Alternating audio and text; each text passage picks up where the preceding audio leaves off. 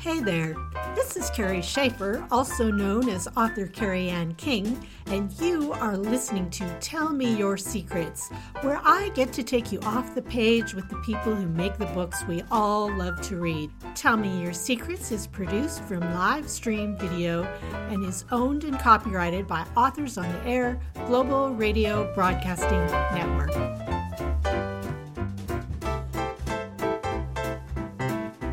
Everybody, Kerry Schafer here today. Definitely Kerry Schafer today. This is not a Kerry Ann King interview, I don't think. Although if you're here, that's okay. You should stay because it's going to be fun.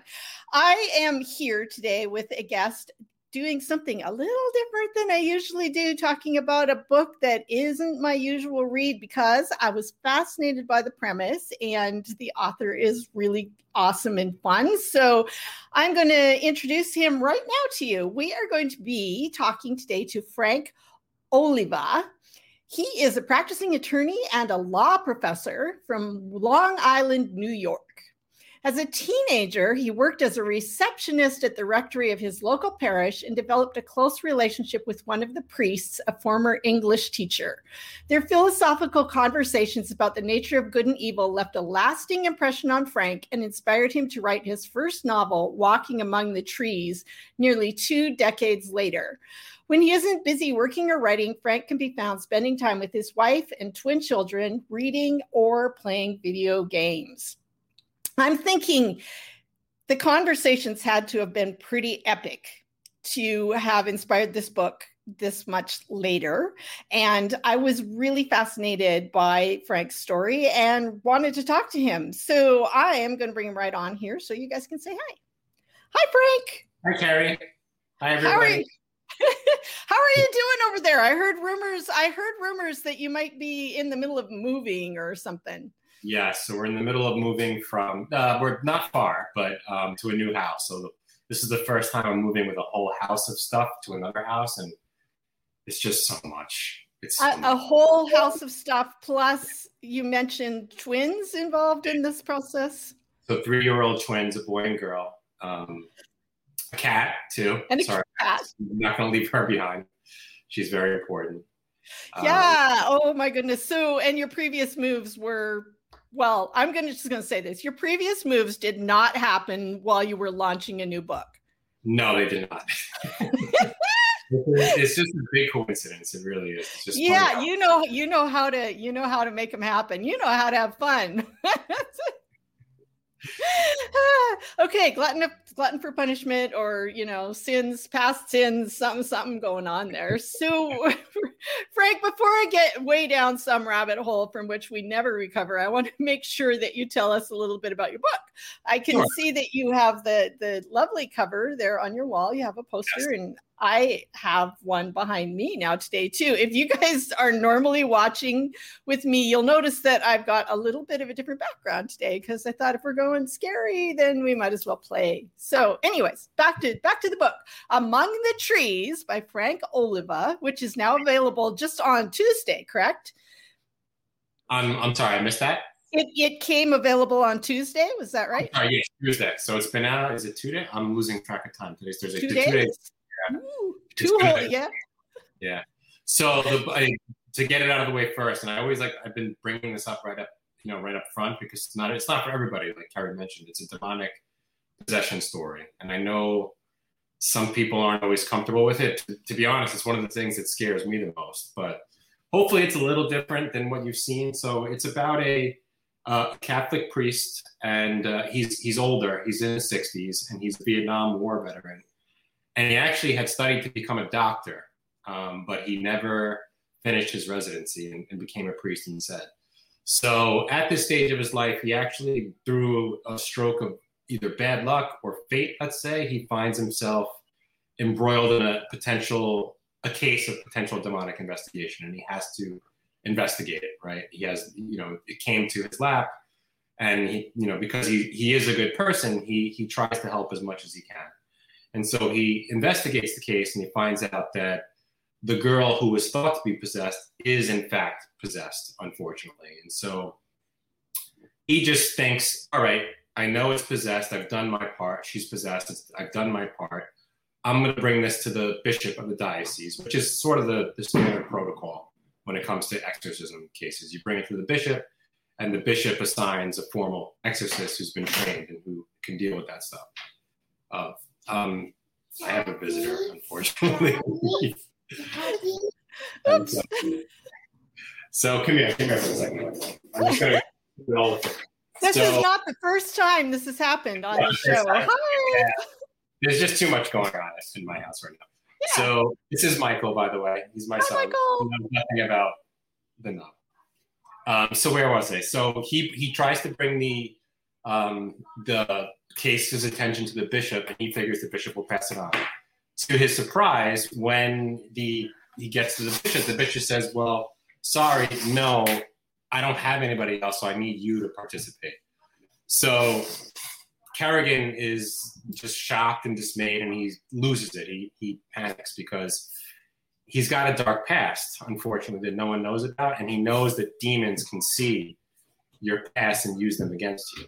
So to get out of it, he reaches out to one of his old mentors. His name is Monsignor Carmichael, and they meet in a secluded nature preserve. Now, Monsignor Carmichael has a relationship with the bishop, so Kerrigan, the main character, feels, let me ask the bishop, he can get me off the hook. But the bishop, knowing him as long as he has, Monsignor Carmichael, knowing him as long as he has, knows something's up.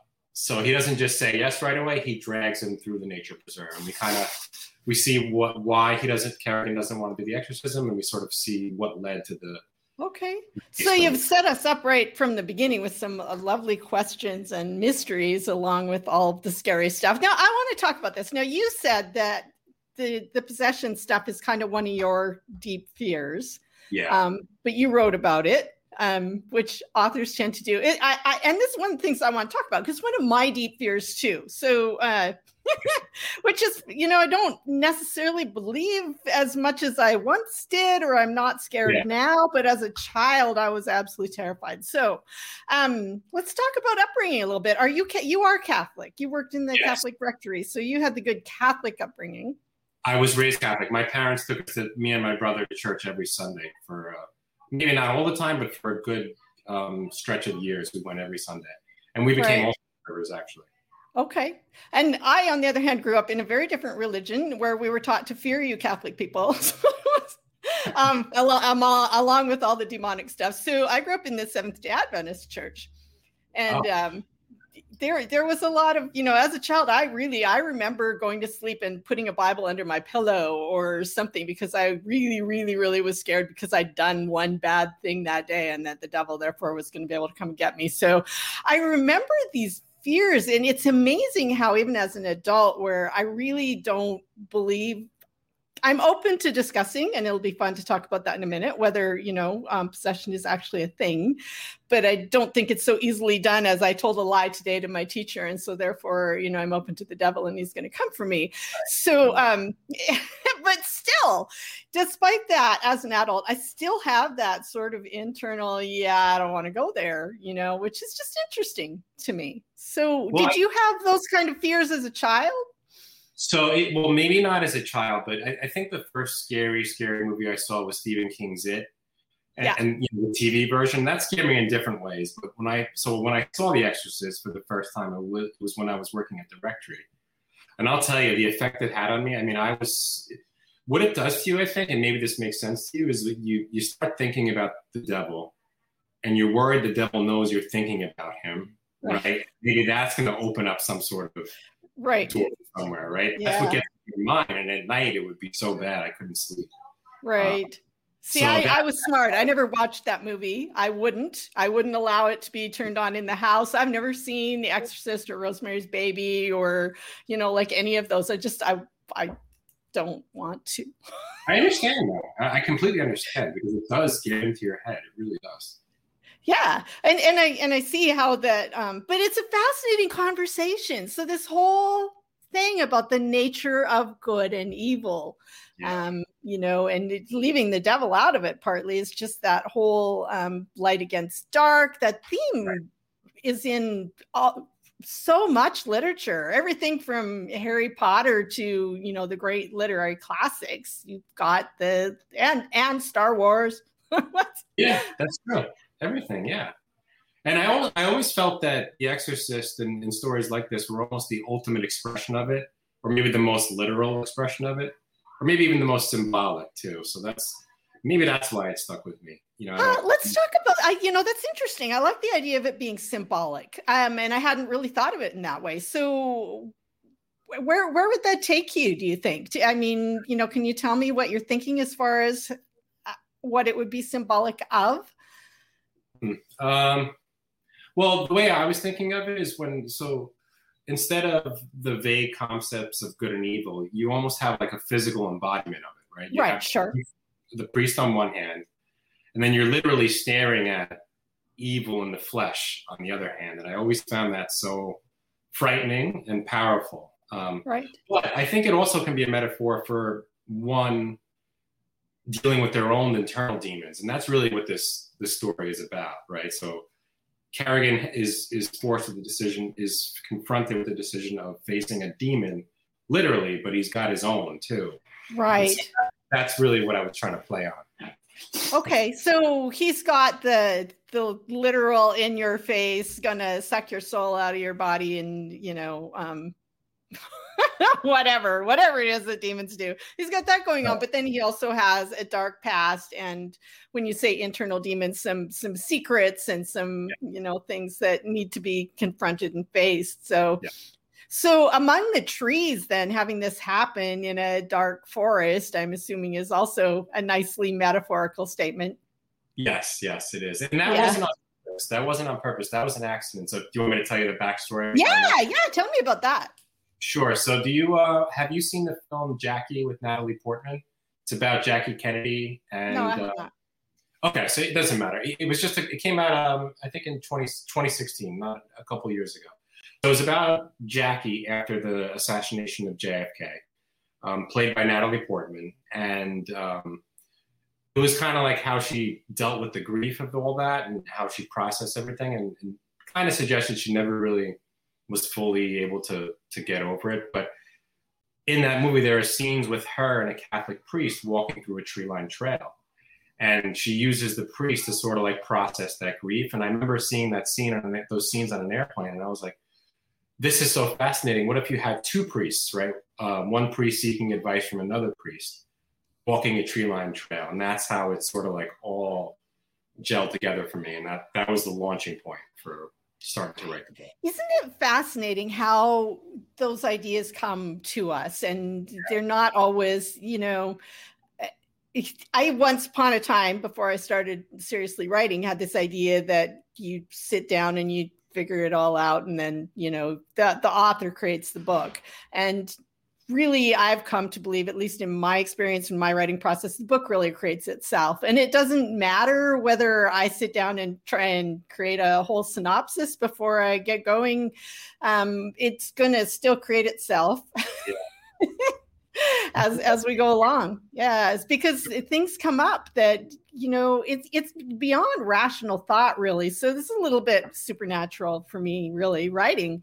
It seems sometimes like it comes from outside. Like, I didn't think about it, just showed up.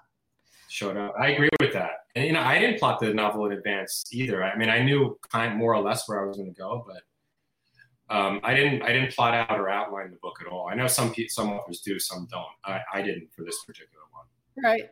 So, well, and different books are shaped in different ways, and different people work in different styles. So, that's also endlessly fascinating. But so we need to talk about this a little bit. So this was your first book. And how long did it take you to actually write it? So it was not long after I saw that movie, I started writing. So that was 2016. And so 3.5 going on 4 years, mm-hmm. It took a while, but I've done quite a few drafts, quite a few rounds of editing. And with my busy lifestyle, it was always grabbing a moment to write here or there too. So, right.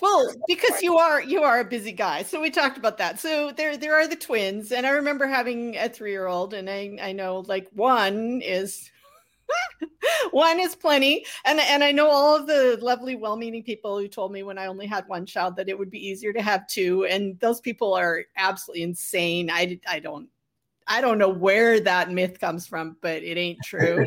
So you have two twins, and there you go, or not two twins, but twins, and they're three, and you have the cat, and you're married, so you have a relationship to maintain, and then you have a demanding job on top of all of that. So, and I'm wondering, because I suspect that your job also plays into this fascination with good and evil, because you're going to see plenty of that playing out. So, yeah.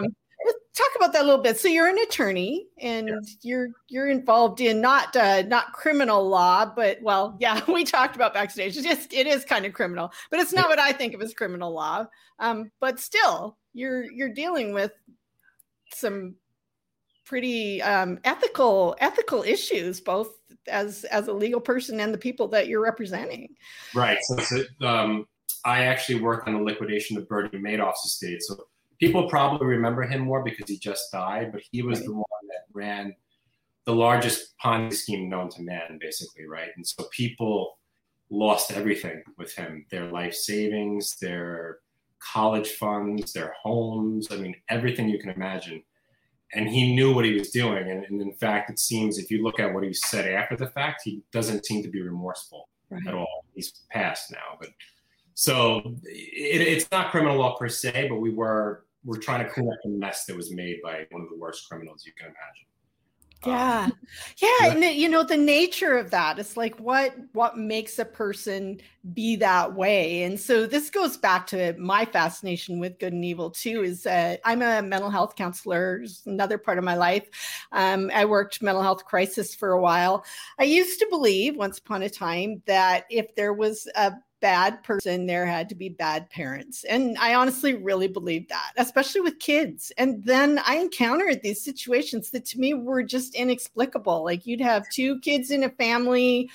The parents seemed to be pretty decent parents. One kid was perfectly fine, and the other one was just had no conscience and no desire, no empathy, seemed to be born that way. And so it made me ask some pretty hard questions about that whole good and evil thing. So I'm just curious about, your thoughts on that part of the story as well. So I mean, I guess the story is premised on the fact that there is a pure evil, right? But I mean, in my own experience, I've always wondered whether there is such a thing, but it's hard to say. There are people that do such abhorrent, horrible things that you can't really come up with an explanation for. And by the way, I don't have blinds. That's why my window's open. So I apologize. It's just a mess.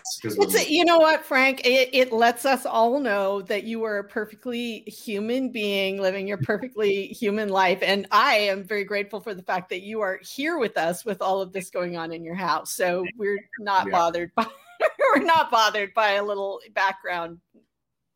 Good, stuff. That's good. So to your question, I always wonder if there's an absolute evil and if people can be influenced by so many different things. And I guess the other issue, which I don't know where I'm settled on this, but if you believe in the kind of stuff in Walking on the Trees, maybe some of those things have an influence too, which is right. See, I didn't want to believe that.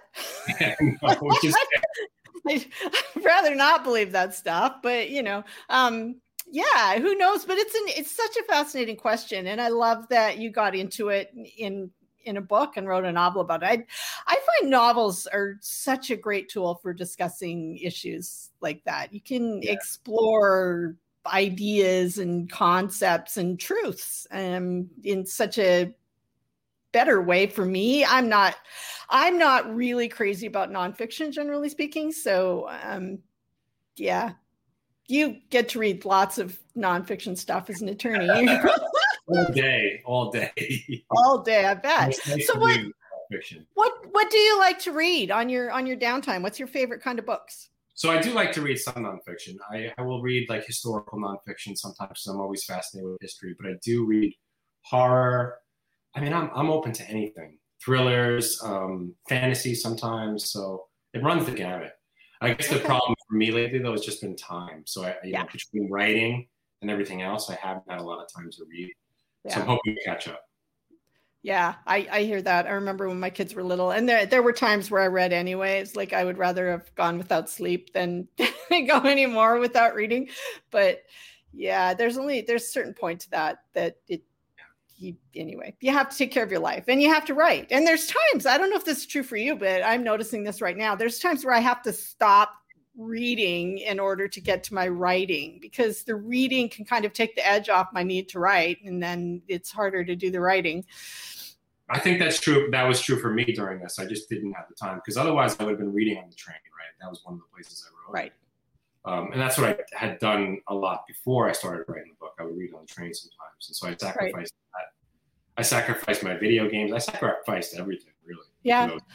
Well, you really have to. If you're going to write and have a family that you are involved with and a job, then, you know, people ask me that too. I wrote most of my books really while doing a full-time job, and people would say, well, how do you find time for that? I'm like, well, I don't have friends. I don't really go anywhere. I don't really do anything. I go to work, I come home, I do my family stuff, and I write and read, because I have to read. But that's, you know, and I'm still doing that pretty much. It's just, I don't mind. I'm an introvert, so it's okay. But I can be too, for sure. Yeah. And I think, you know, people tend to say they're going to wait for a more convenient time. And, you know, when are things going to get more convenient? It was either sort of do it now, even though it was painful, or keep on putting it off and be stressed about that, be depressed about it, resentful, you know, all those things. Yeah. No, it's much better to write. If you need to write, you have to write, or you'll get sick. Really, I believe this. I think we get sick if we don't write, if we have that call and we don't answer it. So mentally, physically, some way, because it's a thing you need to do. So yeah, it becomes priority, and then we make time for it. So, oh, we got Terry here. Hey, Terry would like to know, let me see. Oh, what genres beside his own does Frank like to read? We were just talking about that, Terry. You came in just like a couple minutes too late. So let me take that question one more and ask you if you can remember what's the last book you read. I hate when people ask me these because I can never remember titles. So I'm actually reading the last book I finished. Let me think for a second. Or what you're reading right now. What I'm reading right now actually is a book from a fellow author at my publishing company. It's called The Pilgrim's Soul. It's about a cancer patient who dies and basically is reborn. It's about the question of what happens if this isn't the end and you're literally reborn after you die. Oh, so I'm in the middle of that. I'm taking longer to read it than I should because of everything going on. But you're not taking it longer to read it than you should. It's amazing that you're getting any reading done with everything going on. You don't get to say that, because it's crazy what you're getting done. So, question: when you're done moving and things settle down a little, do you have another book that you're going to write? Do you know?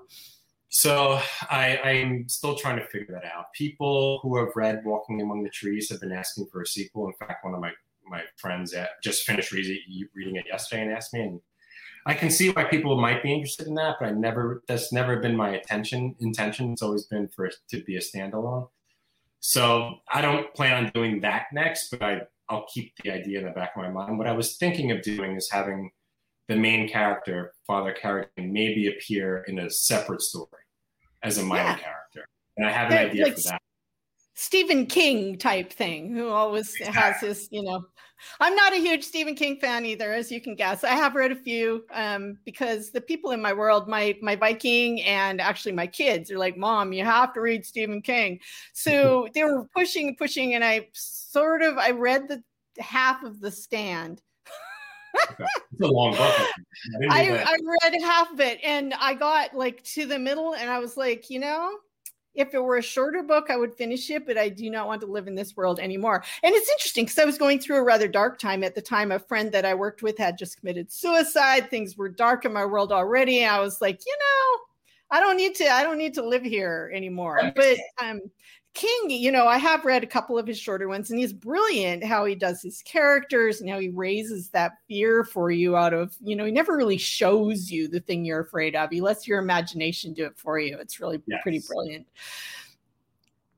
But so cool. I'm glad that you are going to write another book, and we should talk about where people can find you. I need to say the name of the book again, which is Walking Among the Trees by Frank Oliva. And if you like the scary things, a little exorcism, a little demonic stuff, priests figuring out what's the right thing to do, then this is the book for you. So Frank, you are on Facebook, I know, just as, is it Frank Oliva on Facebook as well? Yeah, it's Frank. The page is Frank M. Oliva. Frank M. Oliva. And if you're listening to this on the audio version, his last name is spelled Oliva, Oliva. And then do you have a website? Yes, it's still under construction, so I apologize, but you can visit it if you want. It's mostly there. It's www.frankmoliva.com. You have one of those names where you get to have your actual, whatever you want. That's good. So yeah. That's Frank M. Oliva. And then Instagram, you are on Instagram, I saw. Yeah, sorry, I always forget to pull my handle. I can get it real quick, though. That's okay. In the meantime, let's see. Terry's asking about how Frank plots. We did talk about that, Terry. You are going to have to just go back to the beginning and listen to the rerun. we had a conversation about that already. Okay, so Instagram? Frank Oliva, so first name, last name, 1284. 1284. Frank Oliva, 1284. So Instagram did not want to play quite so nice with you, but no, I had a hard time with that one. You can't have everything. So, okay, well, that's really cool. And I'm really delighted that you came here to talk to us today. This was a great conversation. And I think people... Yeah, I appreciate it so much. Yeah, good luck with your move and your twins and all that stuff. And then, when you have the next book, we'll have to have you come back and talk about how that went for you too. Sounds great. All right. Okay, all right. You take care. And I think I'm back next. Oh, yeah, I am. I'm back next week as Kerry Ann King, and I have the lovely Barbara Josselson here next week, which is this kind of a much more uplifting, heartwarming summer romance. So a completely different kind of thing, but hey, we like to talk about all the books. So I will see you next week. Bye, Frank. Thanks for being here. So